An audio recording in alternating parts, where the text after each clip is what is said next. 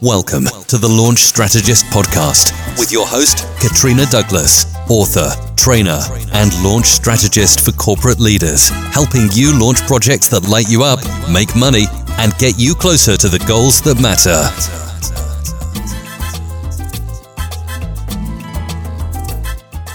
In this week's episode, I am talking to the wonderful Hannah. It's amazing how life is. Hannah and I met 10 years ago. And here we are, both self-employed, running businesses in very, I guess, different areas of life and very different places. But now, ironically, there is such synergy between what we do in the sense that, you know, when you launch, the visual elements of what you're launching are so important. And that's really Hannah's expertise. So really excited to have you here today, Hannah. And before we get into the thick of it, can you tell me, I guess, who you are, what you do? Absolutely. So I am Hannah McClune and I own Visible by Hannah, which is a personal brand photography company. My background is, well, you know, because we met when I was back in the marketing world, is marketing. So I used to work for a corporate company, global marketing manager. And before that, obviously studied marketing at uni, did all my postgrad stuff at uni. And I loved it. I absolutely loved all the marketing world. Then 2011, I started doing the photography alongside my marketing role. And then I went full-time purely doing the photography back in 2013. But I've really missed all the marketing side of things. So the photography I was doing back then is a lot of weddings, families and things like that. But I found, although I haven't missed the corporate world, I had missed the marketing side of things. So being able to look at a brand, see how I can strengthen a brand, work with brands. And then it just made so much sense to have the company being focused on the brand side of it to be able to help smaller businesses. So back in the day, it was a big global multi-million pound budget type companies I was working with. And it's definitely not that today. I enjoy it so much more. It's so much more fun to work with smaller companies. And as you know. I love that. And I think it's so rewarding because, you know, a big thing for me and my mission is about building and equipping an army of legacy builders, people that are launching something that is small in size, but big in terms of mission and, you know, fulfilling what you want to achieve in life and fulfilling purpose. And so I totally agree with that. It's so much more enjoyable. I love working with, I guess, small businesses as well. So right. So Hannah, why are visuals so important when launching a product or service? Generally, in any business, people are going to be looking for you online as well as, even if you've got a shop front, online is so crucial at the moment. Yeah. It's how people come across you. It's our shop front. And if you're not looking polished and professional online or in any of the visuals you're putting out there, it's really hard to expect people to take you seriously. Yeah. I just think it's such an essential tool and it can really support all of your marketing efforts. So whether it's your PR, if you're planning out your PR, if you haven't got strong visuals to support that when you're launching a product or a service, then that's going to be more challenging because a lot of the journalists, the editors, they're going to want you to have nice visuals to support it. When you're, any of the messages really that you're thinking about in your marketing, if you're not putting a personal picture with it, it's not going to get the attention it deserves. Yeah, absolutely. So when thinking about your visuals, where do you actually start? Because I know a lot of creatives like yourself may sometimes ask for a brief, but sometimes it's like, I don't even know where to start. Like, how do I even begin to give you a brief? Because I don't even know what I want. You're not alone. Do you know what that is? Yeah. And that is the same. I think that probably puts a lot of people off having a brand shoot because they think, firstly, do I need it? And I think, okay, I probably do need better images, but I don't know what I need images Exactly. Yeah, so you're not alone. So I always offer a free half-an-hour discovery call. Just have a chat with them. It might be that they don't actually need images. They might have had images they're not repurposing and they can do things with already. Or it might be they've got a really strong idea. Think, right, I know I need images. I sell this product. I need white background pictures of this product, and that's all I need. But then the more we dig deep into what it is they're selling, who they're selling it to, what their brand is, what their purposes are, what impression they want to make with it, then we might start coming up with so many different ideas. It might be things that they've not considered before, that I've never shot before, but every shoot we try and make it totally bespoke to whoever it is in the business, to make sure that the images are really authentic to the person and their business. And I think that's probably where you come into your own, really, because you, not only are you a great photographer, but you have that marketing experience. And I think if you didn't have that marketing experience, then you wouldn't actually have that perspective. You wouldn't be able to support in that way. And so it's great to be able to kind of flow from both sides and bring it together in that way. Excellent. Yeah, it's funny to think back when I was doing marketing, I wasn't taking the pictures, but I was commissioning the photo shoot. So I've had to be both sides of it and sat on one side, knowing that what my purpose was for the images. So I had new brochures to create or website content. The social media certainly wasn't as strong an element back then as it is today, but thinking of negative space or where I needed to use things in layouts is kind of what I'm thinking of with my clients now, the other way around. Excellent. So if you're promoting a service as opposed to a product, where do you start visually? Because I guess if you have a product, then it's kind of product shoots. But if it's a service, how do you get across the essence of what you're providing without it being cliche, or do you know what I mean? Yeah, so not every picture is you on a laptop in a cafe. Exactly. Scrolling through Instagram. I think there's a lot of similarities between if you're selling a product or selling a service, because people buy from people. So like you've said, it is easy if you've got a product to think, okay, I know I need pictures of my product. But even if it is a product business, people still want to know you and about you. So a lot of those images would relate to, regardless of if you're a product or a service. I always start with two big questions for all of my clients. The first one being is, so what are your brand values?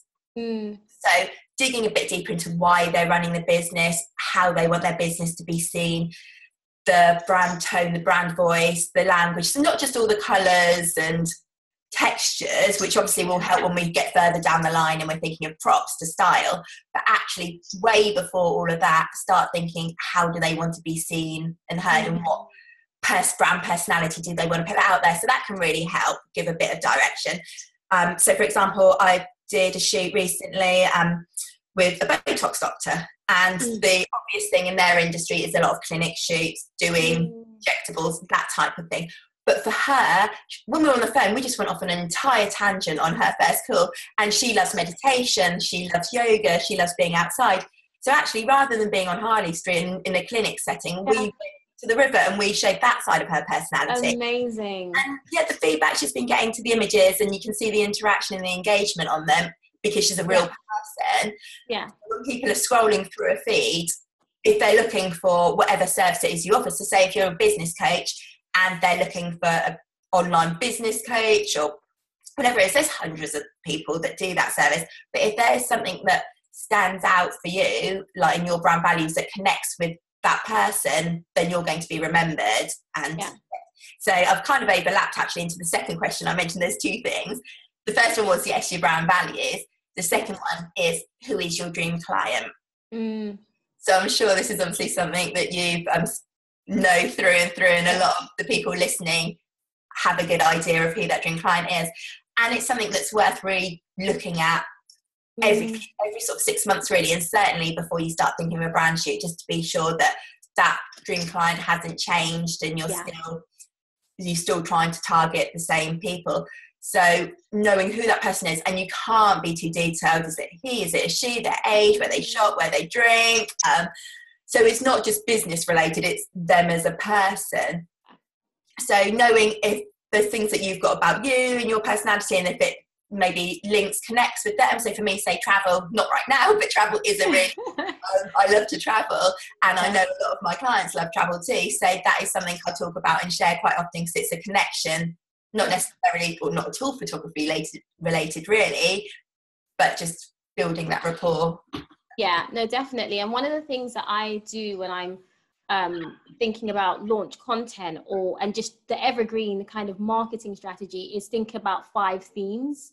Okay. So 5 themes related to what it is that you sell and the service or product that you provide. And then that forms the basis of your content on social media. And so I guess it's the same thing visually. Sometimes even if you can't think of, how it's just another way to think about visuals that I guess are associated. And which leads me on to my next question about storytelling, because this is a lot of where kind of these 5 themes come in. They're linked to your story, your brand narrative. So how do you begin to tell a story visually in a way that's compelling? Okay. I love that what you said about the 5 elements that you were saying about the content, because one of the things that I always ask couples clients at the start is, do you know what messages you've got coming up? So having that structure already makes things a whole lot easier thinking about a shoot. So when they're coming from you with those 5 pillars, that helps. And there's also, I don't know if you've read a book called The Brain Rules by John Medina. I probably pronounced that slightly wrong. Medina, John. He had, I'm going to read the stat out to you, which I found really interesting. It was a study he did, and he wrote about it in that book. He said that the average person remembers about 10% of what they hear when they're tested 72 hours later. If you involve visuals in it, that figure increases to another 65%. Wow. To 65% rather. So from 10% to 65%, that's a huge jump by visual. And I'm pretty sure that if you were using stock library content or ones that people have seen before or seem a bit bland, that isn't going to be as high. Whereas if you have bespoke images that are telling that story and relevant, then you can really help people remember you. Yeah. As many touch points as possible. So rather than simply telling people about your launch, being able to show them what your launch is really, really important. And so what about, because I know I speak to a lot of people and they ask me, do I need to be the face of my brand? Like, this is a big question right now. And I think people buy from people. So I think if you are comfortable with that, it's important. But some people just aren't. Like my husband, for example, he just, you know, he's just about on LinkedIn. Like, forget Instagram, on all of that stuff. Like, he's just wants to do his job and crack on. But so, you know, I used to be of the school that, you know, you do need to be the face of your brand, but I don't believe so anymore. So how can you not be the face of your brand, but still connect with people visually in a way that is, you know, personal and really connects? I think I still do think that being brave and getting your face out there is really valuable, because I know when I go to a website, quite often the first thing I do is go to the About You page. Me and too. I want to see a picture of someone. So it isn't that you've got to have hundreds of pictures of you, just 1 or 2 professional ones. And it's the same if you have like a press release, they're going to want a headshot to go with your bio, things like that. There's always going to be a place for it. But I don't think I've had 2, 3 possibly clients that have said they like being photographed.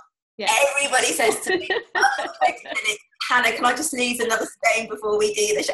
No one does. And so the way I try to do a shoot is, firstly, I'm really nosy, so I love getting to know people. So quite quickly, you don't feel like you're being photographed and it's not too stuffy and forced, but also doing stuff. So not being still and frozen against a plain backdrop. So say, for example, you were a florist and you're launching an online florist training course, something like that. I would love to go to their where they make a bouquet and get shots of them actually doing it, because people freeze in front of a camera very often. But if they're doing what they always do and it's their thing, like regardless of what their thing is, it gets relaxed into a lot more.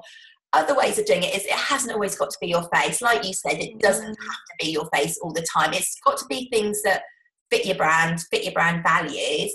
Yeah.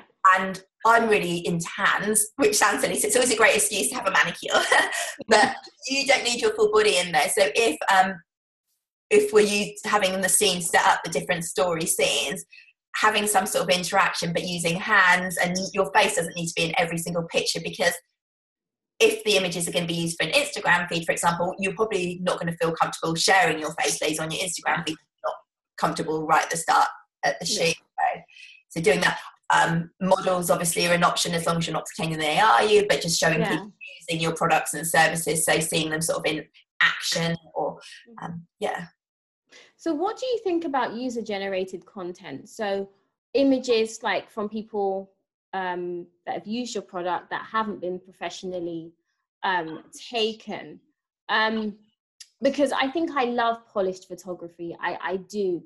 But I think there's something also to be said of more kind of candid kind of shots. So how can you use those kind of photos that you perhaps have, but make them look a little bit more polished? Yeah, there's ways you can do it in terms of if you have your own image, which is the polished image, or a nice Canva graphic that you've designed yourself, and then say, if like on Instagram, you can have it scrolling, so the less polished images aren't on your feed, so when it comes to your page, it still looks all consistent and it looks nice and polished, but actually they can see, they click through and swipe. I personally love stories. My stories aren't remotely polished, and I think that's really nice. So if you've got something you want to share, stick it in stories, make it a highlight afterwards, so it's always going to be there to show. So it doesn't need to be, if you've got a great image, I love that.